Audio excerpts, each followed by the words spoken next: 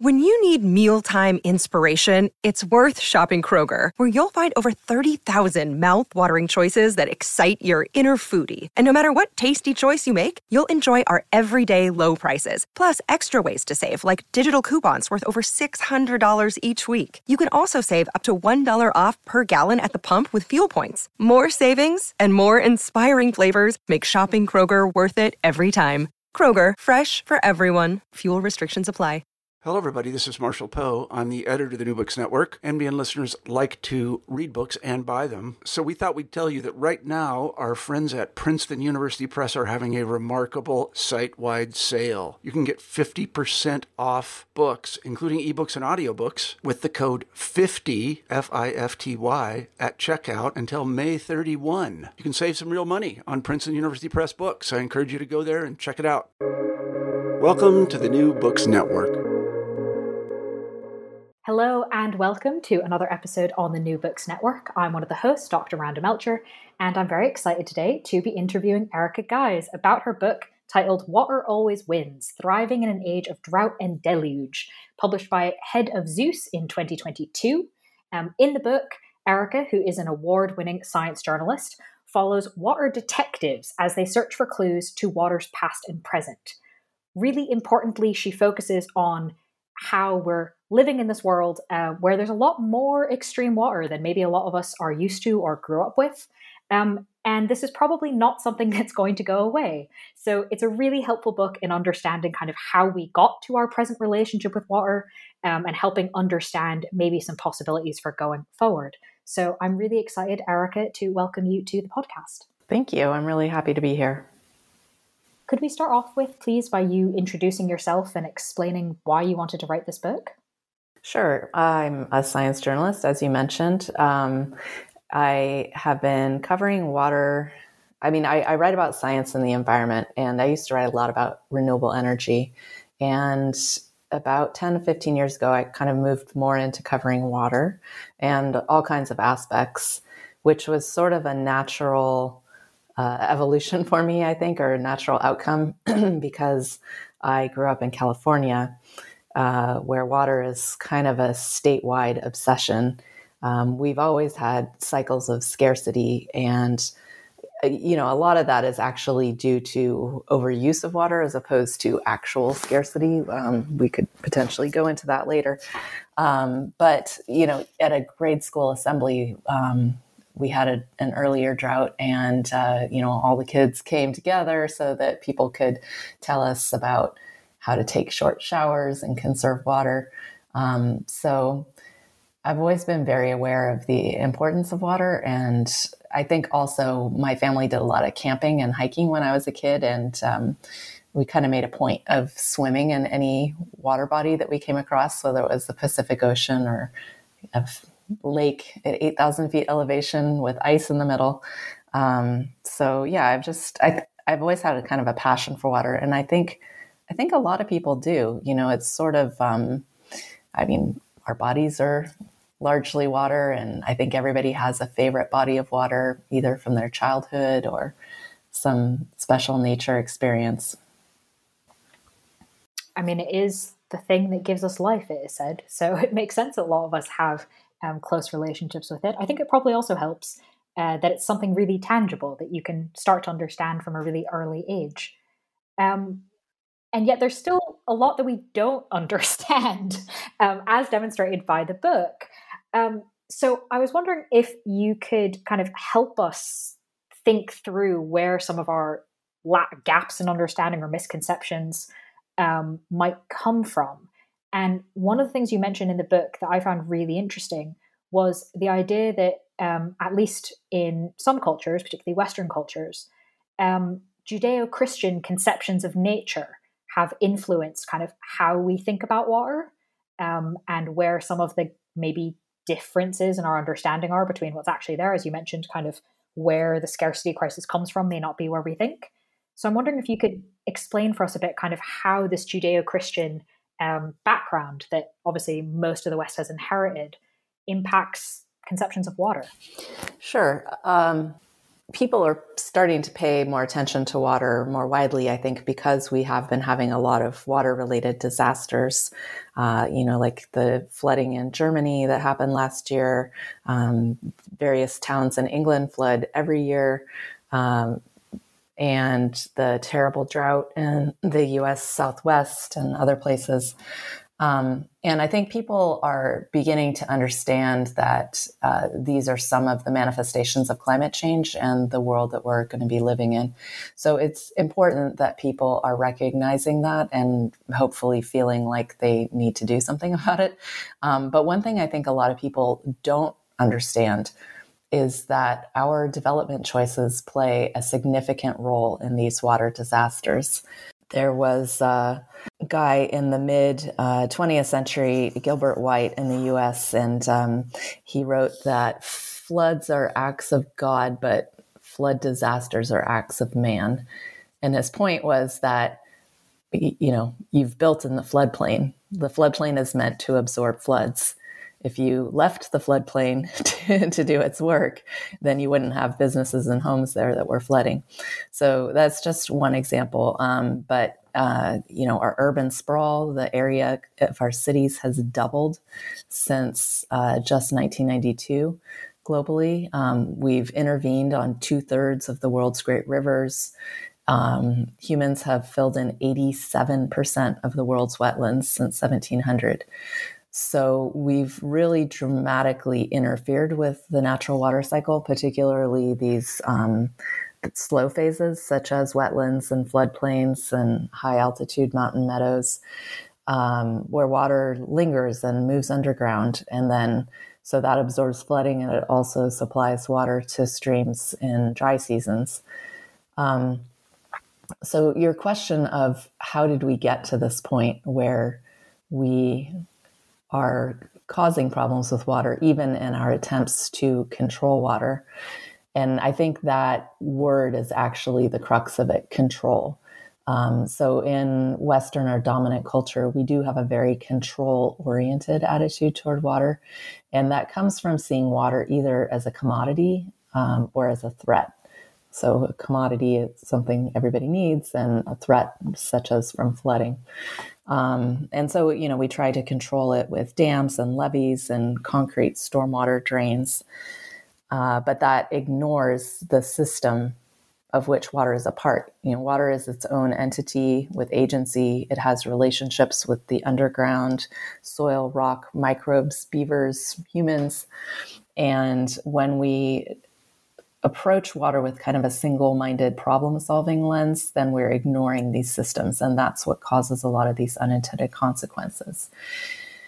And there's a section in my book where I look at the book of Genesis in the Bible. Man shall have dominion over the earth. And basically a popular interpretation of the Bible is that everything on earth exists for man, for humans. And that's what some people these days are calling a very human supremacist attitude. And it's not an attitude that people share worldwide. It's not mandatory for humans to look at nature that way. So this idea was kind of laid out in the Bible, but then during the Renaissance, kind of emerged an articulation of Aristotle's idea of the great chain of being. And this is the idea that, you have God at the top and kings and then humans and then lesser animals down to, fish and bugs and things like that. So that's a way of separating humans from nature. Of course, humans are animals. We're part of nature. But this attitude of separating and of othering nature was very convenient at a time of colonial expansion around the world, because it enabled people to look at nature as something less than human, something that was there to be exploited for human benefit. And not to consider the agency of other animals or indeed indigenous people that they encountered around the world, that othering extended to them as well. And, part of that was also people were going to these new places where they weren't familiar with the animals. They didn't understand how the natural cycles worked. They didn't understand the natural water availability in a given place. And instead, they brought the lens of the place that they had left, and in many cases tried to kind of recreate that, doing the same type of farming or and also killing many things that they felt were dangerous because they didn't understand them. Whereas if you look at indigenous peoples around the world who, in an era before globalization, had to live within the means of what the land and water supplied, they were much more, they paid much closer attention to those systems and understood how they worked and what their relationships were and their limits. So you have this sort of clash between outsider and insider understanding of the landscape. Thank you for explaining that. It's really, as soon as you explain it, it suddenly makes a lot of things make sense, but isn't necessarily something someone thinks about when it goes, why do we have all these floods? Oh, maybe it's the book of Genesis. That's not necessarily a connection that automatically comes to mind.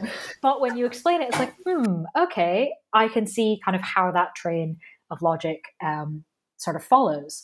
So based off of this, right, the idea of this kind of inheritance in particular cultures, but not others, you talk a lot in the book about a different way of thinking, potentially a more effective way of thinking, of living with water. Can you tell us what the slow water movement is? Sure. Yeah. So some of the other cultures around the world who don't think of water as a commodity or a threat, they might think of water as a friend or even a relative, or as a collaborator. And so all of these frames help people ask a different question than we have been asking for the last couple hundred years, which is, what does water want? And so the people who are trying to go a different way, often they will use something called historical ecology. And the idea behind that is to map where water went, where streams and wetlands existed before we dramatically altered them. And the reason for that is often, a condo building built on wetlands is the first to flood. Water tends to try to go to the places where it used to go, where it wants to go. So if you can understand water's desires, then you can make choices of, okay, this building has flooded and we need to tear it down. Maybe we won't build another condo in the exact same place. Maybe we will save some of that area for water. So what water wants is a key facet of slow water. And I called this slow water because all of these people I met around the world who were doing dramatically different projects to solve different water problems, from glacial loss, from flooding, droughts, etc. All of them were seeking to either restore or protect or recreate slow water phases in some fashion. So there's a lot of wonderful things that happen when water slows on land, from absorbing floods to supplying water in the dry season, generating food at the base of the food web. And when you rush water off the land, you miss out on all of that. Also, a lot of interesting physical things in terms of moving sediment around and stopping erosion. And so there are some principles to slow water, which is respecting water, acknowledging it as an entity with agency. There's a systems thinking lens of, looking at its relationships and how it functions within the landscape, as opposed to, a single focused problem solving, like how do we get ourselves more water? Slow water projects are bespoke. You can't just stamp them out cookie cutter because every place has its own geology, hydrology, ecology, and cultures, communities. So there are lessons that can be learned, there are commonalities, but every place needs something specific. Ideally, slow water is also local water. So slow water has some parallels to the slow food movement of the late 20th century that came out of Italy, with the idea that it's drawing attention to our local landscapes and our local communities, and how, in the case of slow food, how food production impacts that. With the case of slow water, how the way we relate to water is managing that. So, in California, it's anathema to talk about local water because so much of our water is moved long distances. But there are a bunch of problems with that. There was a really interesting 40-year overview of major interventions on rivers around the world, and they found that they brought more water to 20% of the world's people, but they decreased water to 24% of the world's people. So, it's not magic water. It's like, oh, let's go get some more water. You're taking that water from other people and from other ecosystems. So that's one issue, but also it doesn't work out so well for the people who are getting the water, because there's sort of this false sense of security. You see the giant reservoir of water and you think we've got plenty of water, and you don't understand the limits of a particular region in terms of water availability, or even that particular year when water availability fluctuates. And so what happens is you end up making a lot more people vulnerable to the water cycle. And, you see this in Las Vegas and Los Angeles and San Diego, and not just, hundreds of thousands of people moving into an area where there isn't great water security, but also businesses. And so then you just make them that much more vulnerable when drought comes again. And there's a similar principle called the levee effect. You build a levee so that an area doesn't flood regularly. And so everybody thinks, oh, great, it's safe. And they move in and they build their homes and businesses. But then eventually there is a flood, and it's a bigger one, and it's more catastrophic, particularly because you have all those people who are vulnerable. So anyway, slow water is local water. And then also there's often a community responsibility aspect to it.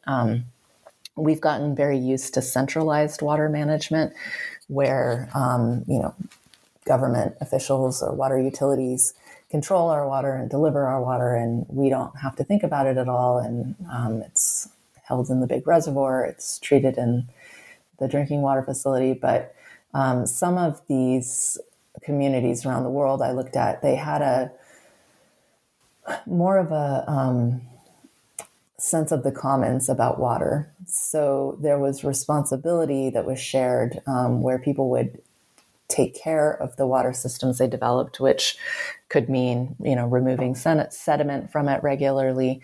But they also had water sharing agreements where, they recognize how much water is available at a given time, and it's allocated in a just manner. And so slow water projects are distributed across a landscape as opposed to centralized. And that makes sense if you think about that 87% of the world's wetlands that we've eradicated. So, there needs to be scale throughout a watershed to make space for water again. And, there's a lot that can be done within a city to make spaces for water to move into the land, but it also involves looking upstream.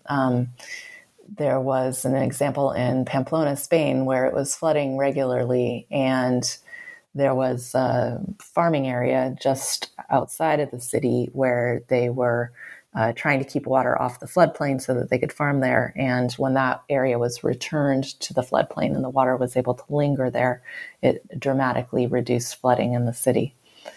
So it's a little bit of a ramble, but those are some of the key aspects of slow water.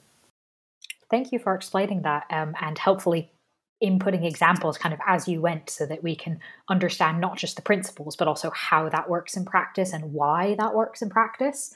I think that helps set the stage really for kind of the overview in a lot of ways of what you talk about in the book, and as well for the interview. So I would love to kind of ask you about some of the specific things that you discuss in the book, of kind of ways that we can change how we relate to water, or how we arrange ourselves in and around water.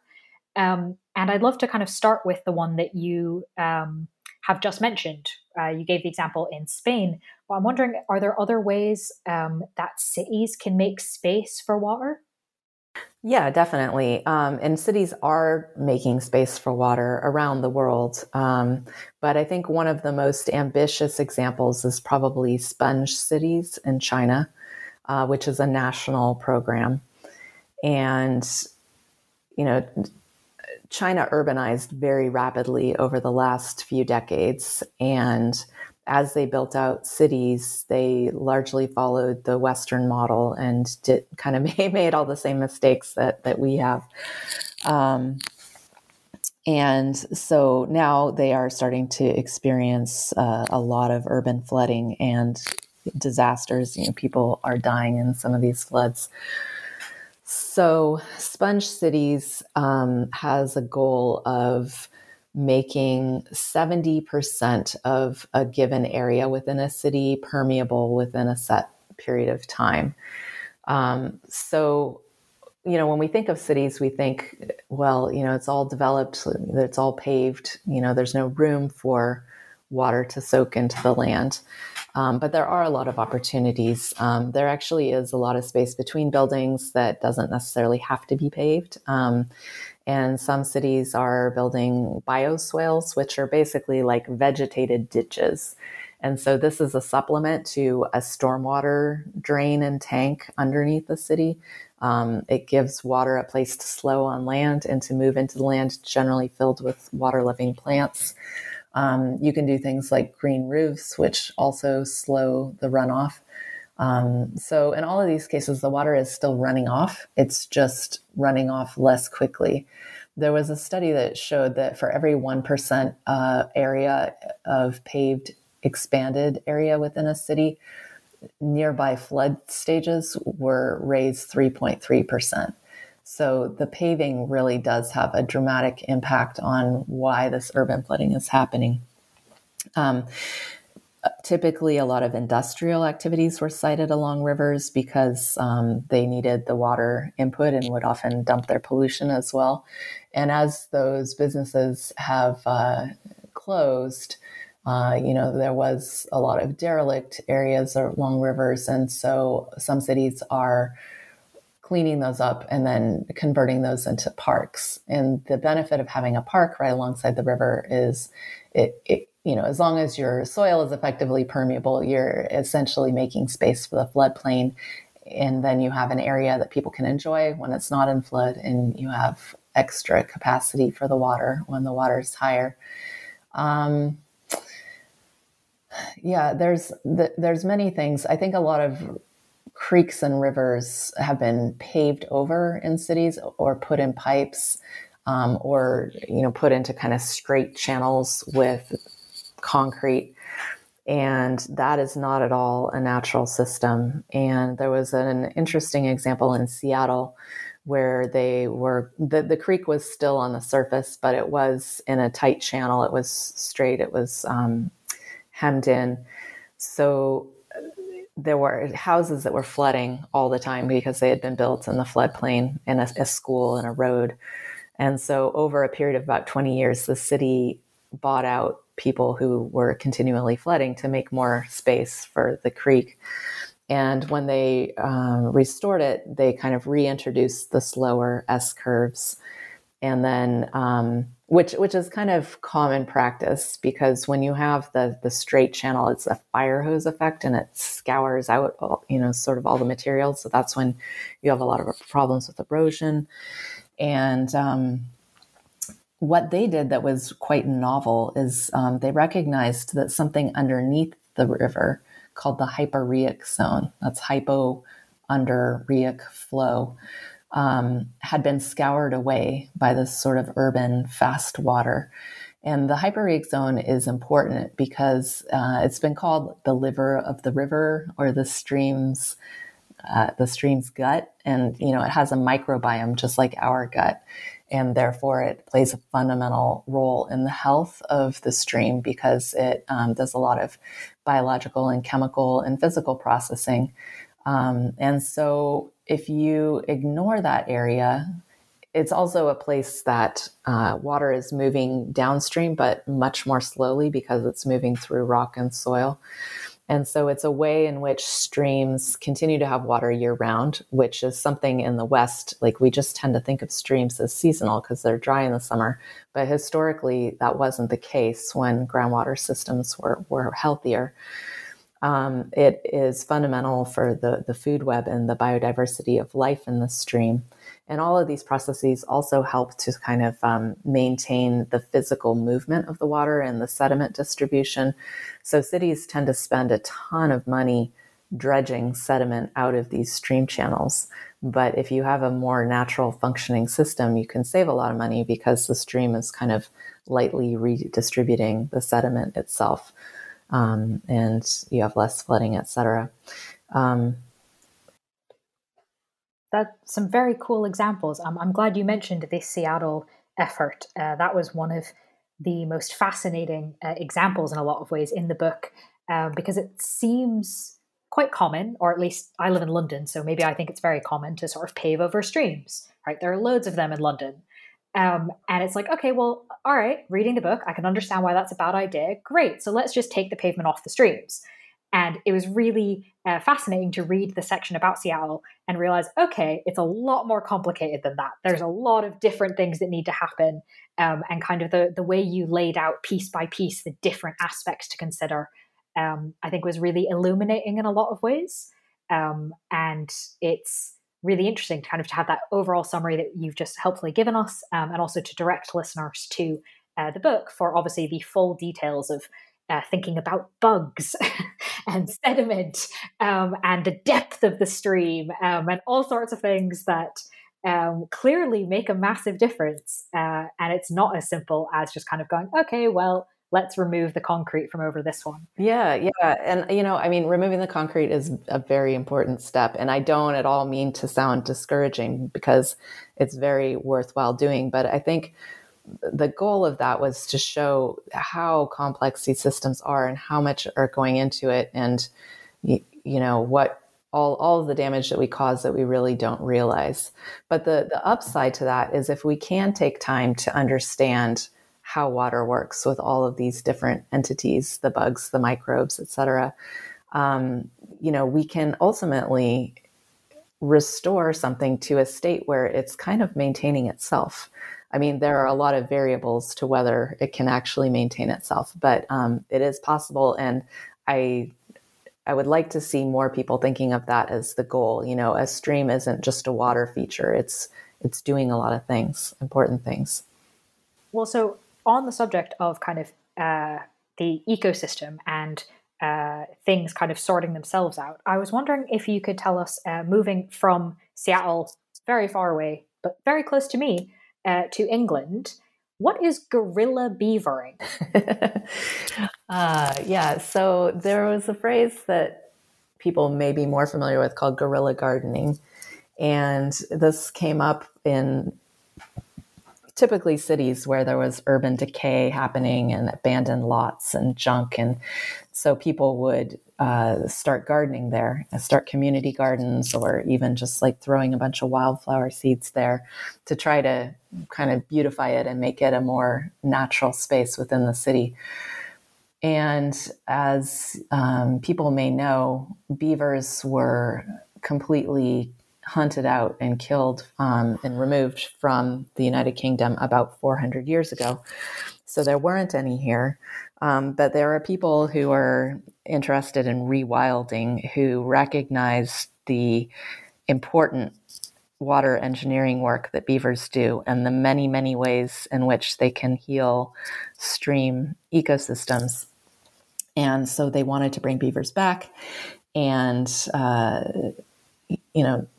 the government was not on board with that. I think they thought of it as, practically not a native species since it had been gone for so long. And so, yeah, people obtained beavers and released them into streams in England. And as of, I believe, this morning, it's now been announced that beavers will become a protected species again in England. So I guess the guerrilla beavering has worked. Yes, mission accomplished. I'd love to kind of continue the world tour, as it were.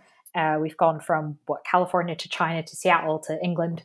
And you talk a lot in the book about ancient techniques, and especially the merging of ancient and modern knowledge around water management, living with it, etc., in Peru and India. So I was wondering if you could maybe give us an example, like one from each, perhaps, of kind of things from those cultures and communities that are perhaps more effective in understanding what water wants and living with it. Sure. I guess I'll start with India. So I went to Chennai, which is in the state of Tamil Nadu on the southeast coast of India.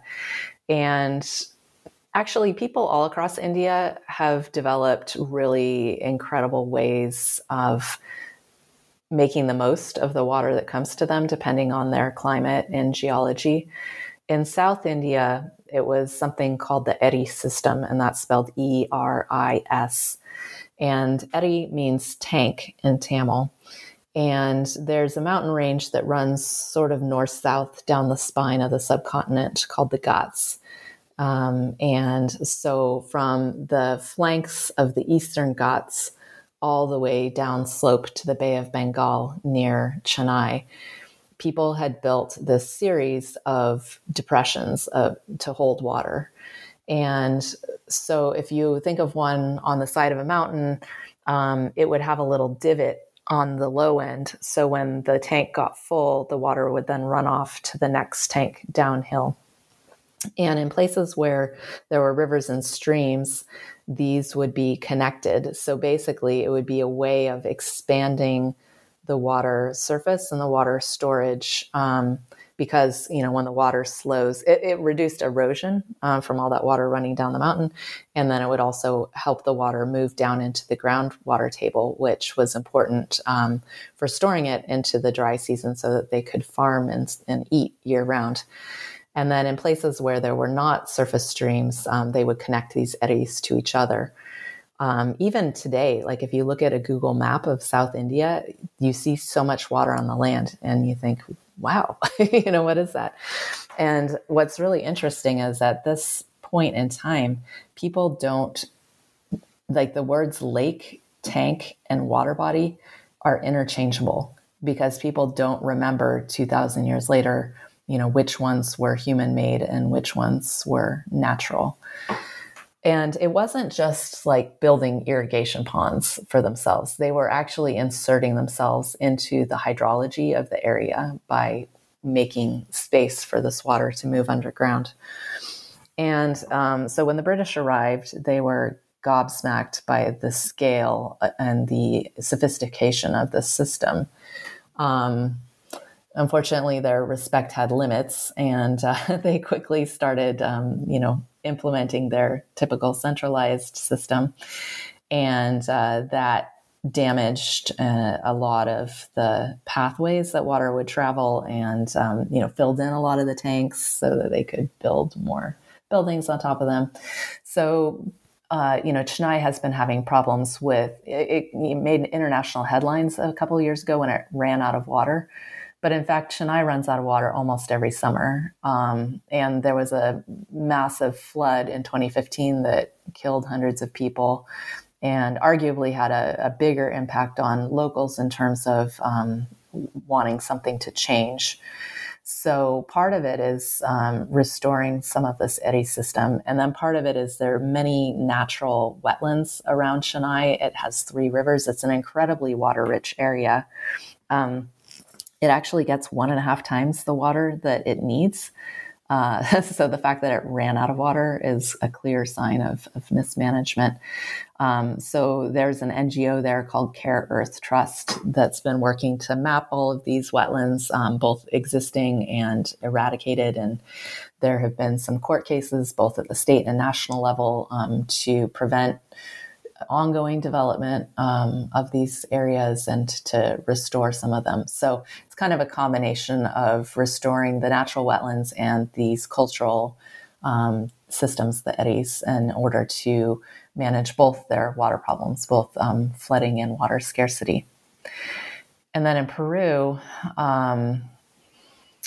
Peru is actually one of 6 places on Earth where complex civilization emerged. And arguably it was because of the need to manage water, because like California, they have a long dry season that they needed to get through. And so many different ancient cultures in Peru innovated really interesting ways to manage water. But the one that people are focusing on now was created about 1,400 years ago by a people called the Wari.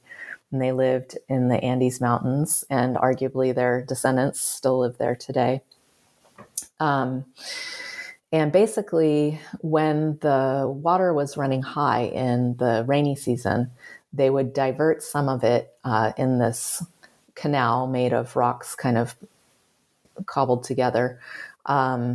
And that canal is called Amuna, which means to retain in Quechua. And they would route the water to a natural infiltration basin. So it's sort of like a little bowl on the side of the mountain that they understood to be very porous. So the water would move underground. And the water moves underground much more slowly than it does on the surface because it's moving through all of the rock and soil. And then it would emerge further down the mountain from a spring later. And so in this way, they were able to extend water availability into the dry season so that they could continue to grow their crops. And it's really fascinating because they know which infiltration basin corresponds with which spring downslope. So on some level, they have a picture in their mind of how water is moving through the underground, which scientists today spend a lot of energy trying to map. So it's pretty interesting. And then the way that's coming into use in modern Peru is one of the most water insecure countries in the Western Hemisphere. 2/3 of its population live on the desert plateau between the Andes and the Pacific and get extremely little rainfall. They rely completely on the mountains for their water. And historically, they've relied on glaciers, which are melting and some of which have already disappeared. So, they need a new way of dealing with this. And so the government has passed a series of laws requiring all water utilities to invest a percentage of their fees that they get from water users into natural infrastructure upstream in the watershed, which is really a remarkable change because previously it was considered corruption or a misuse of public funds to do something like that. And now it's required because they are understanding that they're part of this larger watershed.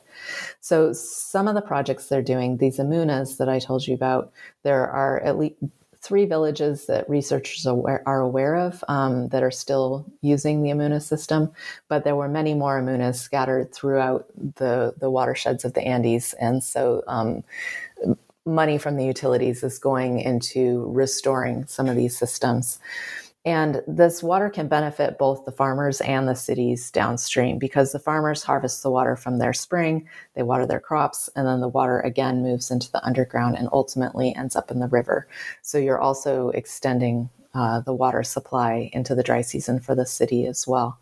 And then they're doing other things like the grasslands at the high elevations also draw water into the soil in the underground, and some of those have been damaged by overgrazing. So there's some grazing regulations of, rotating so that the grasslands don't get too damaged. And then there's a very special high altitude wetland called Bofedales or cushion bog. And they are protecting those and restoring them in cases where they've been damaged. Amazing. Thank you for explaining all of that. I think particularly the kind of research into it, I'm quite fascinated by of, how do we take these sort of current modern scientific ways of thinking about how water works and then go to a culture that's so much older than current Western science and go, oh, okay, hang on. How do we learn this like whole new way of thinking, and how do we kind of match that up with what we're currently doing? And I think the Peruvian example in particular is a really fascinating instance of that in a place of such high need as well. Mm-hmm. Yeah, there were some researchers that spent several years studying the Amuna system and trying to measure the quantity of water and the timing of water. And they used, there was a cultural component. One of the researchers spent a lot of time with the farmers there and exploring their knowledge and documenting it. And then, there was an engineering guy who was working with tracers, so you could document a particular packet of water and find out where it went. And then also the timing. And so anyway, they measured the water and the timing in this one area, and then they sort of extrapolated it, using very conservative figures. But Lima already has a water deficit, and they found that the water retained by Amunas could make up double that deficit. And the water could be delayed from a couple of weeks to like 8 months. But the average, I think, was about 45 days. So, Lima is a major international city, and it's got reservoirs and, groundwater storage. And so it has all of those things. But by delaying the need to tap those resources in the dry season by extending the river flow, you make your water supply more resilient. Yeah, that's 45 days is not insignificant for anyone that's ever lived in a drought. So as we've kind of, in some ways, obviously not in the same detail as in the book itself, but completed something of a tour of the different areas that you describe and different methods that different places can use to kind of illustrate that there are other options. How then, kind of one of the things that gets in the way of this, in addition to kind of all change is difficult, most change costs money, etc., but you talk specifically in the book about global capitalism, the system of global capitalism. How does that complicate efforts in your mind to this idea of radically reshaping how we think about and how we live with water?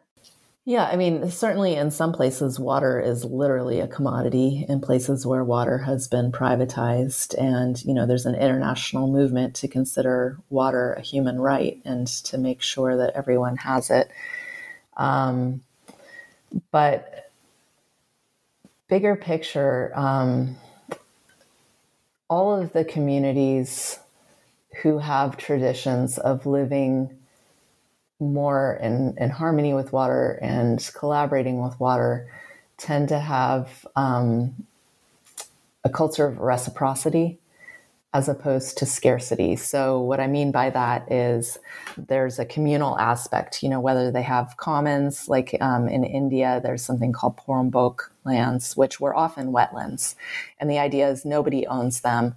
They supply things that everybody needs, whether that's water or grasses for building material or, food in terms of, fish or something like that.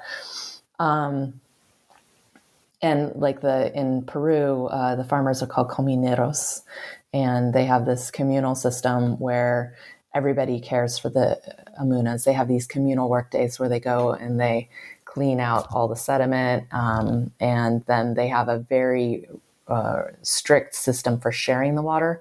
And there's a water manager, and that presidency, if you will, changes, I think, once a year. And it's very strictly allocated that everybody gets their share. And you look at a place like California where water rights are not allocated equally. The people who the Europeans who arrived earliest have the largest rights. And so you have a drought year and somebody gets all the water and somebody else gets no water. So anyway, that's a little bit of a sidebar.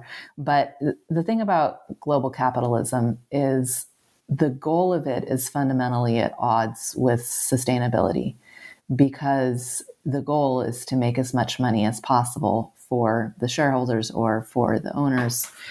And so it depends on resources, which are not typically valued. Resources and ecosystem services. Ecosystem services are completely outside an externality to the dominant economic system, which means that there's no value to them. I mean, they are priceless, but they're not valued, and so they're taken for granted. And similarly with resources, the idea is that you would extract something to a point of kind of economic extinction, like where it did no longer made economic sense to extract it because it had become so rare and the value had increased. And then, you turn to a substitute. So it's not, the goal of capitalism is not to make sure that everyone has enough. It's to make sure that the people running things get as rich as possible. So when you have that kind of lens, there's just that's just completely incompatible with trying to manage a resource sustainably, trying to ensure that there's enough for the next year and the year after that. And we've seen this play out again and again and again. I don't think it's news. Fair enough. As we come towards the end of the interview, I'd love to kind of shift from, I guess, the macro, right, global capitalism, to the individual. And you talk about in the book, you mentioned at the beginning, kind of the power of asking the question, what does water want? And that this was a driving kind of question for you in the book and a lot of the people that you spoke to and kind of found out what they were doing.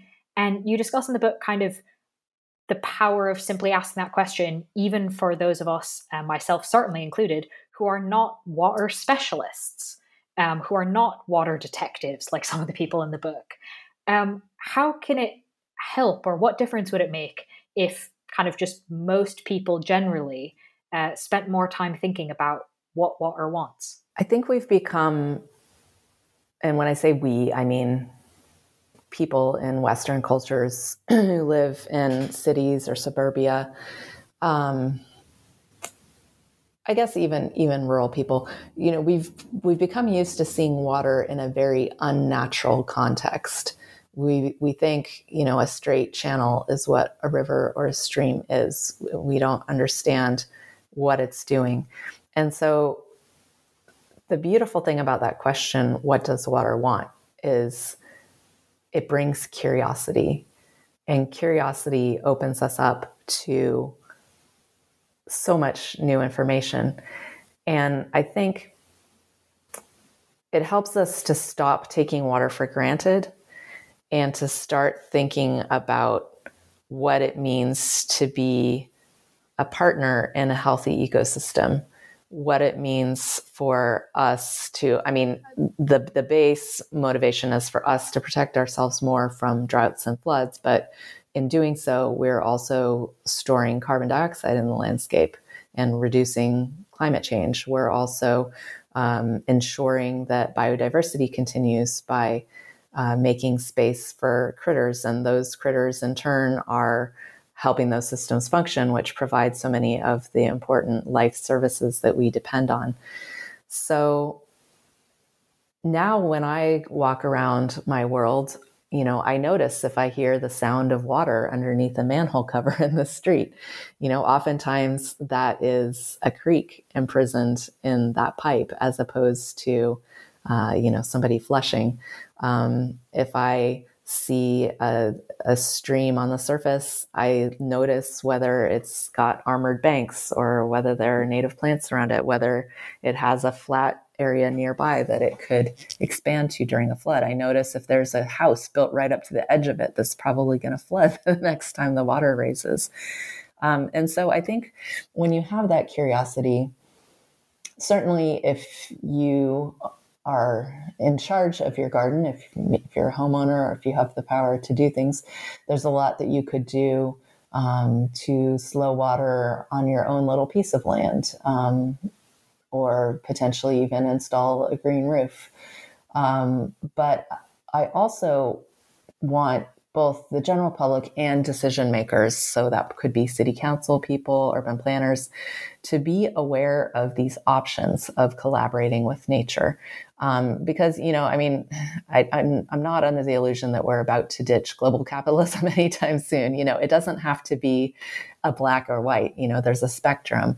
And so people tend to default toward, oh, we have a flood, we need a levee. Oh, we have water scarcity, we need a dam, or we need desalination. So I'm just hoping to show people, all kinds of people, that there are these other options that we can be talking about, that we can be considering for our specific places. And so, as a regular citizen, maybe you'd go to your city council meeting or, to advocate for something like this. And the thing is, it's really empowering in a way. We can feel really overwhelmed by climate change, and, we're waiting for international governments to agree and reduce emissions. And, of course we have to reduce emissions, but working with waterways within our own areas is empowering, because we can work with neighbors. We can make ourselves more resilient by giving ourselves buffer from flood and drought. We can actually reduce climate change because these systems store a lot of carbon. And that's a facet of reducing emissions, this land use change that is extremely overlooked and underfunded. And we're making the places where we live much more desirable. E.O. Wilson famously said that we are biophiliacs. We love life. We're beings who love life. And so by creating these more natural spaces within our human habitats, we also make our places much more livable. Wonderful. Well, I think that that's going to perhaps spur a lot of people to pay more attention to this. So then as my final question, the book has just come out, and obviously it's something you've worked rather a lot on, to include all this information and make it so readable as well. But I imagine you probably have a project you're working on now or next. Maybe you could give us a brief teaser? Yeah, I think the book did just come out, so I am doing a lot of things like talking to you and giving talks at various water conferences, and talking to the Environmental Protection Agency in the United States and things like that. So I'm working to kind of get the message out right now. But there are a lot of stories that I found in my reporting for the book that I haven't been able to, that I didn't have space for in the book, and I haven't had time to report yet. And also, as people read the book, they are coming to me and telling me all kinds of fascinating things. So I am definitely keeping a list and thinking about what stories do I want to write next that are related to this topic. And I'm thinking about possibly trying to create some kind of site with resources of groups that are doing this kind of work, or a way for people in different communities to talk to each other about best practices. It's very, very early days in those thoughts, so I'm not sure how that might manifest, but there seems to be so much enthusiasm and passion for this, and I'd like to help facilitate it in some way if I can. Wonderful. Thank you very much for sort of sharing that. It's great to know that people have been responding so much to the book. I imagine that that's quite gratifying given how much work and thought you put into it. Yeah, I'm really, really grateful that people are open to it, because I think it's such an important thing and it can really make a big difference. So that kind of then, I guess, concludes the interview on that wonderful note. And so to remind the listeners, the book that we've been talking about is titled Water Always Wins, published by Head of Zeus in 2022. As I said, it's just come out. And we've been talking with the author of the book, Erica Gies. Thank you so much for being on the podcast. Thank you for having me. It was great.